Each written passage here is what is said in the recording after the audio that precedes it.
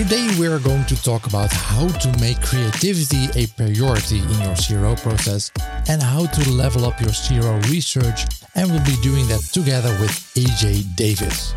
AJ is an industry expert in user experience strategy with a proven track record for delivering measurable value to clients. She's the founder of optimization agency Experiment Zone, and before that she led optimization strategy for Fortune 500 companies during her tenure at Clearhead, and she was also the lead UX researcher for a product that we all at least played around with, which is Google Optimize. My name is Guido Jansen and welcome to CRO Cafe, the podcast where I show you the behind the scenes of optimization teams and talk with their specialists about data and human-driven optimization and implementing a culture of experimentation and validation. In case you missed it, in the previous English episode I spoke with Amardeep Atwal about why empathy is probably the most important skill for any CRO professional. You can listen to that episode on the CRO Cafe website or in the podcast app you're listening with right now. This episode of CRO Cafe is made possible by our partners SiteSpect, Online Influence Institute, Content Square, Convert.com and Online Dialogue. Welcome to Season 2, Episode 33. So AJ, a warm welcome to the cafe, and let's start off with how you got started with UX. Great, thanks for having me on. So what I do is I do conversion rate optimization crossed with user experience research. So I started my career as a user experience researcher, and then I moved into conversion rate optimization. I was working at Google for a while, and I got a chance to work on the Google Optimize product and to see how people do CRO and what A/B testing is all about, and decided to go and do that. So I worked for a company called Clearhead in Austin, Texas for a while. And then I started my own agency called Experiment Zone 3 years ago. What would stand out the most if you think back on looking at how people use Optimizely, Google Optimize? What stands out the most? What are the weird things that you remember people doing? Well, I was on the team from the very beginning. So we were in a hotel room in California, and not like an actual hotel room. We were at a hotel, like as a conference center, and we had a chance to group in teams of 7 to 10 people for a Google Sprint week. So it's following the standard textbook Google Sprint. So 5 days of starting from an idea to having a product. And so I was coming to that group with the lens of a user experience researcher and asking a lot of questions about who the target users were. And at the time, we were just starting from scratch and starting from zero. And it was a chance to really learn about all the varieties of ways people use testing. And so I think what surprised me most was how mature some testing programs were in places that you might expect, like news agencies, and how immature it was in other places where you would expect it to be really mature. And they might have one person spend a little bit of time thinking about it, but not really having a full system. And what I walked away with was that why I wanted to go and do this was because it was so cool that we got a chance to do user experience and then have an opportunity to validate that it, in fact, truly was the right decision or not. And that's why I wanted to go and take the lens of crossing and intersecting user experience research, where you're thinking about what the problem is, how we might solve it, and then validating whether or not that solution works. So your background is in human factors. Mm-hmm. How does that connect to CRO? How did you become someone that works in CRO? Because usually, up until recently, CRO was not something you could study at any school or college. Yeah. There's a lot of people here in CRO with different backgrounds. How did your journey look like? How did that come to be? Yeah, so I studied economics in undergrad, and my last semester, I encountered Dan Ariely and got to interview him for this about his behavioral economics book. So I was in this economics journalism class, got a chance to spend an hour with him and really first got exposed to what behavioral economics was. So we had operated in the system of people being predictable and us being able to chart out how people would behave based on market forces. And it just planted the seed for me. And I wasn't really sure how that could be applied in the real world. And I went and worked in banking for a few years. Didn't really like that. So I decided to switch career paths and get a master's in in human factors and information design. So I was applying the concepts of behavioral economics in the case of qualitative data. And then when I finally encountered A/B testing at Google, I felt like an aha moment, like everything came together. It was like I went from being an analyst and really getting into the data, questioning if those assumptions were true, and then being able to take real world experimentation to understand what's really happening. So it all kind of came together in CRO. Yeah, it's basically a match made in heaven, right? Combining those two fields of work and use that to optimize whatever you want to optimize. As long as there are a bunch of customers, you can do that. And today we wanted to talk about bringing more creativity into CRO. Instead of being overly analytical, because I think a lot of people have that background, more analyst background, or I think also in a lot of people coming from SEO, having a more analytical mindset, more data-driven mindset. So first off, how would we define creativity in this scene? How would you look at that? I think what I've often seen when I talk to other people who do testing is that we're really solution focused, and we're trying to justify that solution using data. And I think if we all took a step back from that and said, let's use data to define where we're heading and what the problems we know about are, and then we can plug in creativity to explore different types of solutions. So solutions don't have to be constrained to, I see this particular problem and there's only one solution, but instead giving ourselves the possibility that there's one problem and there might be 100 solutions. And so giving time and space to explore that so you can ultimately put the best thing out there for testing. And so how would one develop this? And how would you know if you already have some creativity? I'm often surprised when people say, hey, that's very creative, because I do not see myself as a creative person at all. Mm-hmm. But sometimes I have a light bulb moment, apparently, that sometimes others recognize. So how would you find out? I think it's giving permission to be, to not shoot down ideas right away. So what I often see is this sort of like, if you're in a conference room and you're kind of like, you have to present your case for something, and then you're presenting one case for one solution. And there's not really this opportunity to say, but I might be wrong, or there might be better ways to do this. And like, let's open up that conversation. So when I think about something like a sprint week, you take a week, and the first few days, you're not saying no to anything yet. You spend time literally saying, write down every idea. There's no bad idea. Get them all out there. And then don't worry about judgment yet. So I think it comes down to postponing judgment and separating the space between this is creativity and brainstorming, and then this is when we're evaluating which things we should move forward with. So that's postponing judgment on yourself, but also that sounds like something that needs to be a cultural thing that you need to have in your team, right? It's not necessarily that's for just one person. It needs to be fostered and bred by the company itself. Absolutely. It has to be something where if you can define the ground rules before the conversation and then keep reinforcing them, it will create a safe space, or it'll create an environment where people can put those vulnerable ideas out there. They don't have to worry about whether that idea makes them seem smart or informed, but instead you explicitly state, like, there are no judgments. We will delay any conversation that negates these ideas. And instead take something I would borrow from improv, which I do a little bit of that on the side. And for improv, what we do is we say yes and. So there's this idea of somebody has an idea and you build on it, as opposed to saying, no, that's not true. This world doesn't have that thing to be true. And so it's even just laying ground rules like yes anding in the conversation, as opposed to let's shoot down every reason why this is a bad idea. And when you do that, it really just creates negativity and doesn't allow people to submit those more risky ideas. Yesterday's brainstorm was so good. I really liked Steph's idea of running that test on the call to action buttons. Making them orange will really make them stand out, don't you think? Yeah, right. Do you want to design real A/B test winners and achieve enormous conversion uplift? Then stop brainstorming and take a scientific approach. If you can read Dutch, follow the steps in Online Invloed, the bestseller on managementbook.nl. Or enroll in the author's course and become an expert in applying proven behavioral science yourself. Go to onlineinfluence.com for more information and free downloads. How would you do that if you start working with a new client and you notice that they don't really have this culture? They just want, we just want solutions, basically. Yeah. We just want you to find the improvements and implement them, maybe even.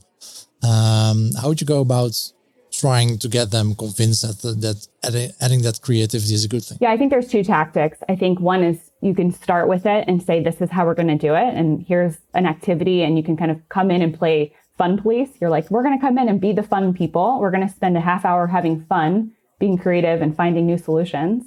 And people actually really like that, right? It's a great way to get to know people. You can just like kind of open up and talk about your ideas. Some cultures don't allow that. And they're going to say, get to work, give me those tests. I don't want to have any workshops. My team doesn't have time. Yeah. And so if that's the case, then you can delay that and build towards it. So in the cases where it's very transactional in the conversation, they're just wanting to improve conversion. They're not wanting to think about, are we doing the best approach to it? In those cases, I like to interject as we're talking about or as we're talking about A/B testing findings. So if we see a test that lost or it had an unexpected outcome, then we can talk about, are there other ways that we could have approached this? And so you can start inserting those, let's talk creatively about this. I often find that if you take the same problem and you tackle it twice and you don't find a solution, that's when people are open to starting to really have these brainstorming sessions or to take in some qualitative input, as opposed to saying, like, you guys know it, you've done this 1,000 times. Like, I just trust you to find a solution, because their audience is different than every other audience. And so you do need that creativity and focused discussion around that particular audience. When I get to new clients, I like to do a little exercise called the Marshmallow Spaghetti Challenge. Maybe you're familiar with that one. Do you have any other specific exercises to get them in the mindset of being creative, being open, maybe before actually looking at the UX problem that you're looking at? Yeah, I have some just really basic exercises. I think it's a really important thing to do something like an icebreaker, so that everyone in the room has made themselves vulnerable in a semi-personal way. So it might be something like, name your worst haircut you've ever had, or tell me about the first concert you ever went to. And there's an angle of just like opening up a little bit personally and allowing everyone in the room to open up like that sets a standard of like, hey, we're human and we're all trying to work together to do something, as opposed to like, I'm coming in with my suitcase and my suit and I'm putting on a show for you. So I think that is a really important aspect to just get started on the right foot and to present the ground rules like we talked about earlier. I love giving introverts a space to be creative as well. A lot of the times there's just this culture of like sitting and throwing out ideas at each other. And so I think sticky note exercises are really great, where you can sit and doodle or have sketch pads and like everyone can kind of sit quietly and then report back. And that's a nice opportunity to go, if you take the time for everyone to sit and reflect individually, and then you go around and everyone presents it before any feedback's given, it avoids this like herd mentality that sometimes happens in creative discussions too, where people kind of jump on a bandwagon because the first person said it and then those other ideas get left behind. So those are some of the principles that I like to operate with, is give everyone a chance to think and give everyone a chance to speak before even weighing in on any of the options. Yeah, it's actually the default idea I would have from a brainstorm session about UX is sticky notes. Yeah, it's always sticky notes. bring a lot of sticky notes. So when you go and do these kind of exercises, trying to be creative, is there a certain group composition that you would be looking for that's ideal? Maybe certain people you specifically don't want to have in such a session, or do want to have in such a session? Personally, I think having people who represent different points of view within the company can be really helpful. So coming from a product background, that would mean having someone from the engineering team, someone from marketing, somebody from sales, like having representation across the board, because everyone has a different experience and lens into your customer experience. And so having those different inputs just lead to very different ideas, and then you can feed off of each other.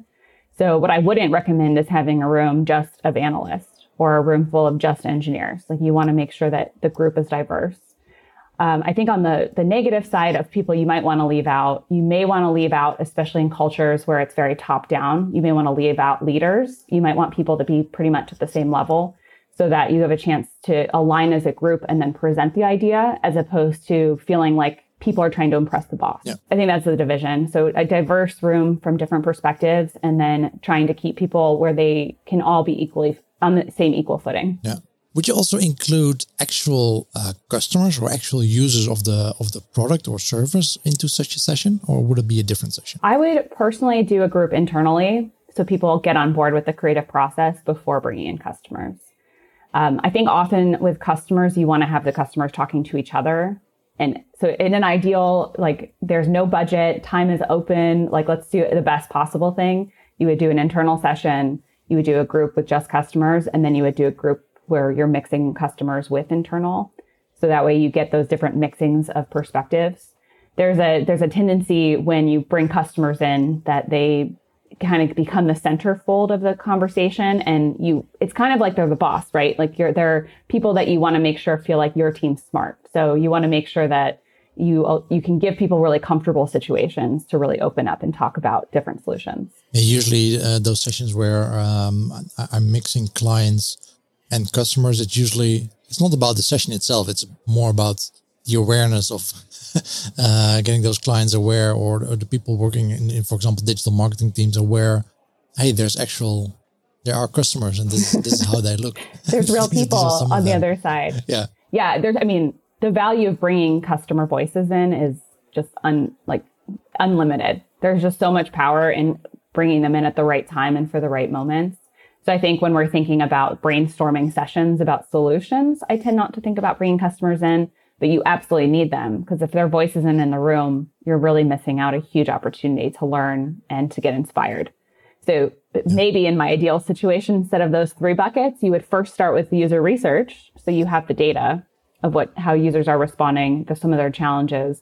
And then the creative solution finding would be those 3 stages. And in the overall optimization process, how often would you do these kind of sessions? And when in the process of optimization would you do these? I think ideally you do them every quarter. So you're always thinking about what have we learned and then where do we go next? And I think quarterly feels like the right pace for a lot of businesses, because you can get through several cycles of solving problems and then reflect on it. So for some businesses, it might realistically be once a year, and then you're building out the roadmap for the rest of the year. But in an ideal scenario, if you're really moving fast, you want to make sure you take that time to reflect and be creative moving forward. Of course, a lot of people that do user research, a lot of people unfortunately don't do user research, or at least companies that don't include it yet in their optimization programs, mainly focus on analytics and basically the hard data that they do have from tools like Google Analytics or whatever analytics tools they use, and then do experiments based on that. So what would you say is the value that user research brings to that in general? I think very simply, we get the what from the quantitative data and the why from the qualitative data. So we can always see what customers are doing looking at Google Analytics, but we can only infer why they're doing it. And if we talk to customers and have them think aloud in user research, we can really get a chance to really understand what's happening and why they're doing it. So I love to bring research in when we just don't know why a test didn't turn out the way it did. Like I have a client who's been working at the same concept on their product page over and over for the last 6 months. And we're at a stage now where we have to do user research, because otherwise we're going to have this endless cycle of trying to put something out there that isn't informed by why our customer is not responding to this very thoughtful approach. So for businesses that aren't yet really thinking about user research in the process, I think that's the easiest and most natural place to first plug in user research, is asking, why didn't this test perform the way we expected? And can we get inspired to do something better and improve on it? For over 10 years now, Online Dialogue advises about evidence-based conversion optimization with a focus on data and psychology. We see that analyzing data and recognizing customer behavior results in a better online dialogue with your clients and a higher ROI. The team of strategists, analysts, psychologists, and UX specialists gathers valuable insights in the online behavior of your visitors, and together with you, they optimize the different elements of your CRO program through redesign, expert reviews, A/B tests, and behavioral analysis. For more information about their services, go to onlinedialogue.com. Yeah, or before the test that you just see like a weird drop-off point somewhere in your funnel. Mm-hmm.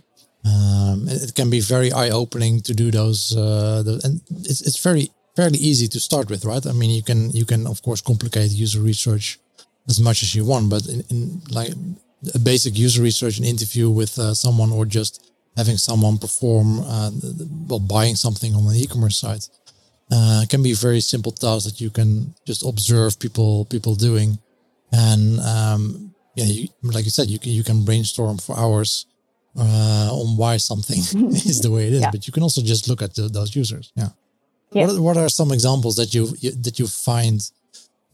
found before where something was unclear looking at Google Analytics, but very obvious when you did user research? I think navigation is often something that you can't get a really clear sense of why people are doing the things they do. And if you do a tree test or a card sort, you're suddenly having these aha moments like, oh, our navigation's reflecting our business, not what our users need or expect. So I think navigation's a case where over and over every time people are really surprised by the kinds of things you see.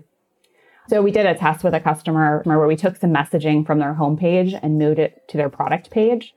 And it was value proposition messaging. And it just like a very foundational marketing thing is you tell customers why they should buy from you.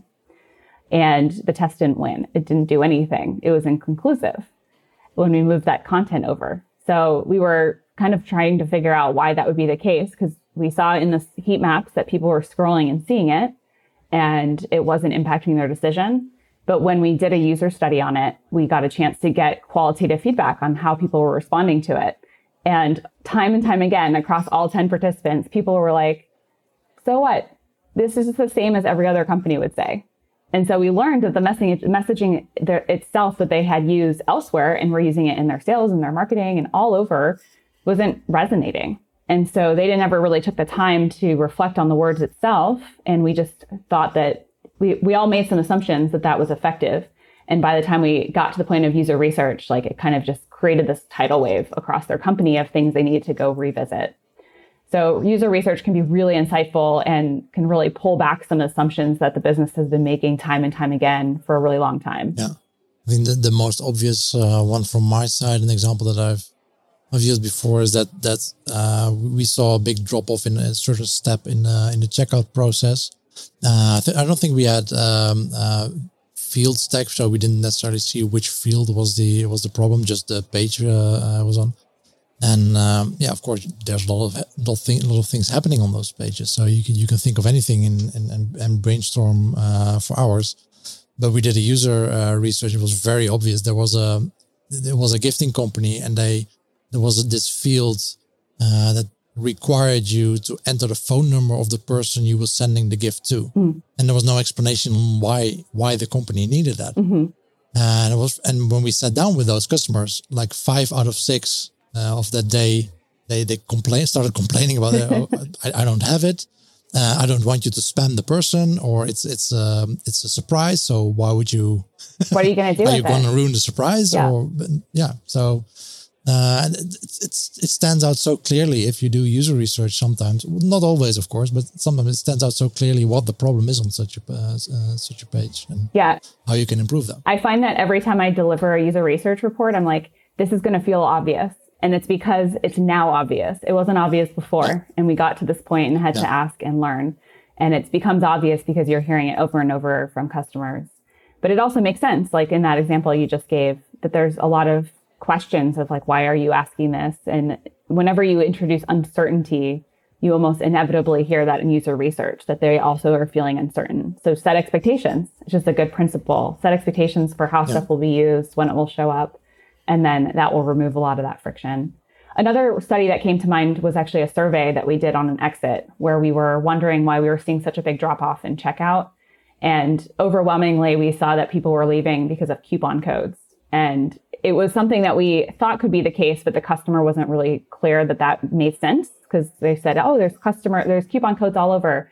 But 80% of the people said, I'm leaving to find a coupon. And it really just changed our strategy about talking about coupons. How do we present it? Where do we present it? How do we make it easy if we want to be a discount focused brand? How do we make it easy to grab the code or apply the code?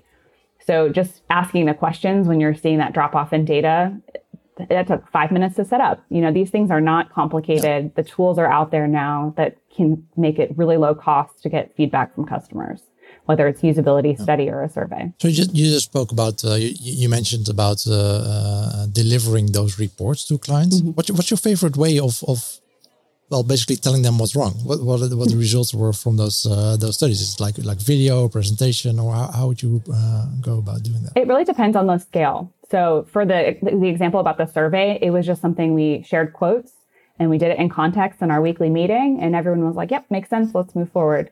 So sometimes I like to present it really simply so it doesn't feel like an over thought out result. This is an insight just like an analytics insight. We pulled it from GA. Here's the data. We pulled it from customers. Here's the data. But in cases like the one I mentioned where it really had a major cultural impact to the business, it was really important that we showed recordings. So I like to deliver it as a very simple executive summary, so it's easy to share. A lot of the time, like C-level folks don't have a lot of time and are used to kind of flipping through things in email. So we like to have quick reports, quick insights pulled out in the email, a very short report with some simple takeaways on the first slide. And then for people who want to really understand and hear the customer and have the time to do that, we'll build video clips where we'll weave together audio clips or video clips of customers.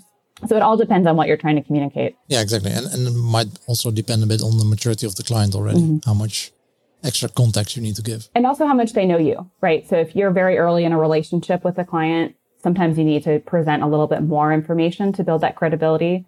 And for customers we've been working with for several years, they don't really need us to spend that time to build a formal report because we got the insight we needed to be able to move forward. So what would be your favorite methods of doing research? Or do you have a favorite, or does it totally depend on the issue that you're facing? So from the lens of creativity and getting to the best test ideas, I think usability studies are the best.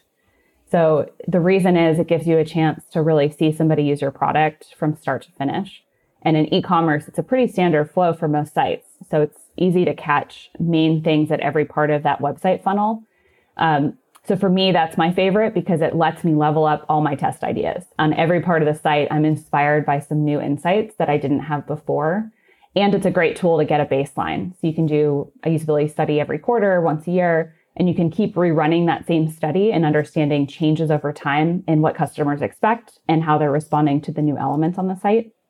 So I think that's by far my favorite. With the usability study, you mean inviting participants, giving them a case to work on, do something to walk through the website, videotaping that? Yeah, I should explain what it is. That's a great call. So a usability study there's several different approaches to it. Where it started was often in a lab setting where people would physically come to your lab, be at a computer, you would sit next to them, and you would give them a script and moderate as they're working through an application or a website. Technology has enabled us to do a lot more remote research as well as remote unmoderated. So tools like usertesting.com, TryMyUI, userinterviews.com, all these tools can enable you to just quickly get feedback from customers that are a good representative sample of who your target customers would be.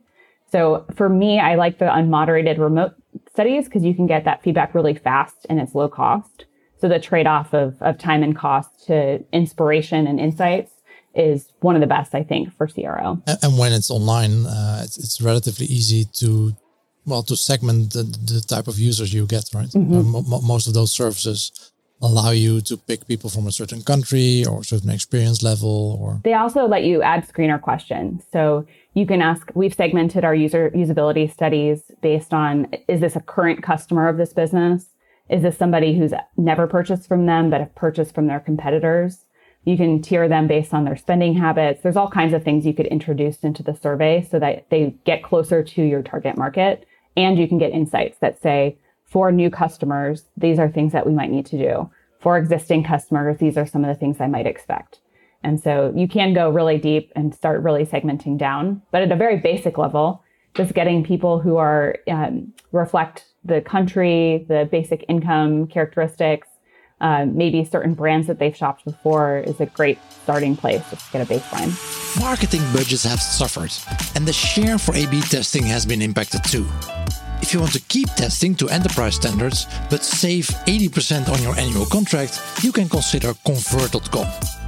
With their summer release, you can take advantage of full stack and hybrid features, strong privacy compliance, no blink, and enterprise-grade security. Feel good about your smart business decision. Invest what you save back in your CRO program. Check out www.convert.com/2020. comment I got from a client a couple of months ago. They said, yeah, we can do a user study, but we don't want to use any of those kind of services because those are people that are used to doing user studies. So they are very adept at going through those websites, and those are not normal users. What would your response be to that? Yeah, I think there's two ways to mitigate that risk, because it's true. There's going to be some bias introduced because of the way you're doing the recruitment. But that would be true if you recruited people from Twitter, right? If you decided to post and say, we need people for our study, let's sign up on Twitter, you suddenly are just looking at the Twitter segment of your customers. So for a tool that's unmoderated research, you can mitigate some of those things by saying, how many studies have you done in the last 6 months, or the last 12 months? And then screening out people that way. Some of those tools will have some transparency. And so that's another thing to look into when you're deciding which tools to use, is how much are they enforcing that or providing that insight back to you? And then I think the most robust thing you can do is to introduce opportunities for people to opt into your user research across any interaction with your business. So for very large companies, many of them have their own databases for people. When I was at Google, we had a mix. We had our own internal database, and we worked with external recruiters, and we worked with the unmoderated tools as well. So sometimes it's also just about diversifying where you're getting the insights from. Yeah, exactly. I think if I get the chance, I'd prefer doing a mix of different types of research, because then you can mitigate those biases that each method has, and then see, okay, but if we still get a consistent picture over these different methods, then probably we're fine. We can move to the next step. It's the same thing as why we combine qualitative and quantitative. If you just look at the qualitative data, it's not going to give you as much information as putting the two together. So same thing with recruitment, finding participants, talking to people. You can do usability studies plus interviews plus analytics, and you'll just be way better off than if you just did interviews. So what would be some things that you're changing or improving in the coming 12 months in regards of the way you work with clients? I think one of the things we're really working towards is creating a product around this combination of user research and A/B testing. We've often just plugged in user research as the relationship develops, because people have a better understanding of what it means to work with a company for CRO services and might be more hesitant to make that investment for research. And we're looking to really formalize and productize that so that every company has a consistent, let's start with user research and analytics exploration, so that our roadmap is just automatically elevated versus waiting several months before we start doing some of that work. So for us, it's getting the word out and talking about it, productizing it, and having that be the way that we do our services. We had some discussion also in our Facebook group about how you manage billing clients. So how do you go about that? Is it like a fixed fee for a certain period, or do you have like a monthly retainer, or what's your preferred method of doing that? Good question. We are doing time and materials at the moment. So we will set a 6 or 12 month engagement, and then we'll work towards that budget and track to it each month. So we have a culture of transparency. And so we meet with our customers every week or every other week, and we'll report out on how we're doing against that overall budget. But the short answer is we do time and materials. So do you have some goals that you set as in we will improve your revenue by X%? Probably not, but yeah, we tend to be talking about, and we tend to frame it in regards to how many different tests we would be doing at which level of complexity. So we might be doing 5 simple tests and 2 medium level tests and 1 user research study. So we'll tend to estimate how much time all that stuff will take and talk about those deliverables.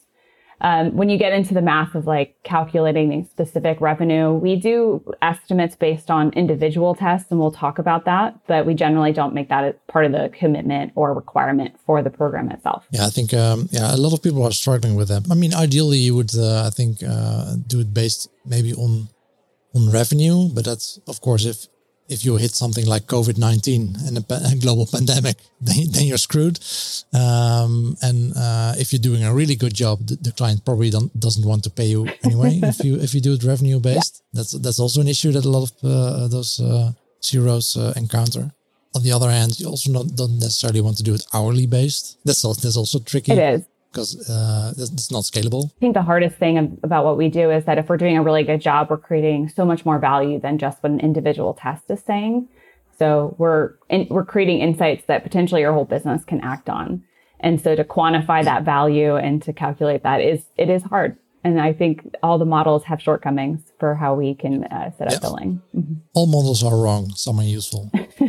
So as a final question, AJ, any books that you would like to tip to our audience? We have some avid readers or audiobook listeners and obviously podcast listeners in our audience.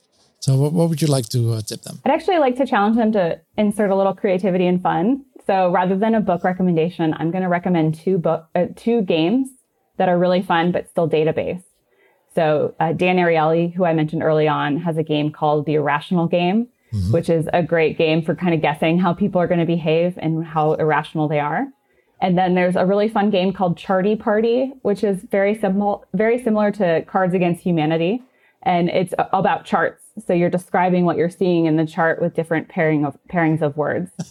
In the age of COVID, we can read lots of books, but it's good to create some interactions with people. So I would encourage them to check out those two games. So can we do these online? Oh, I wish.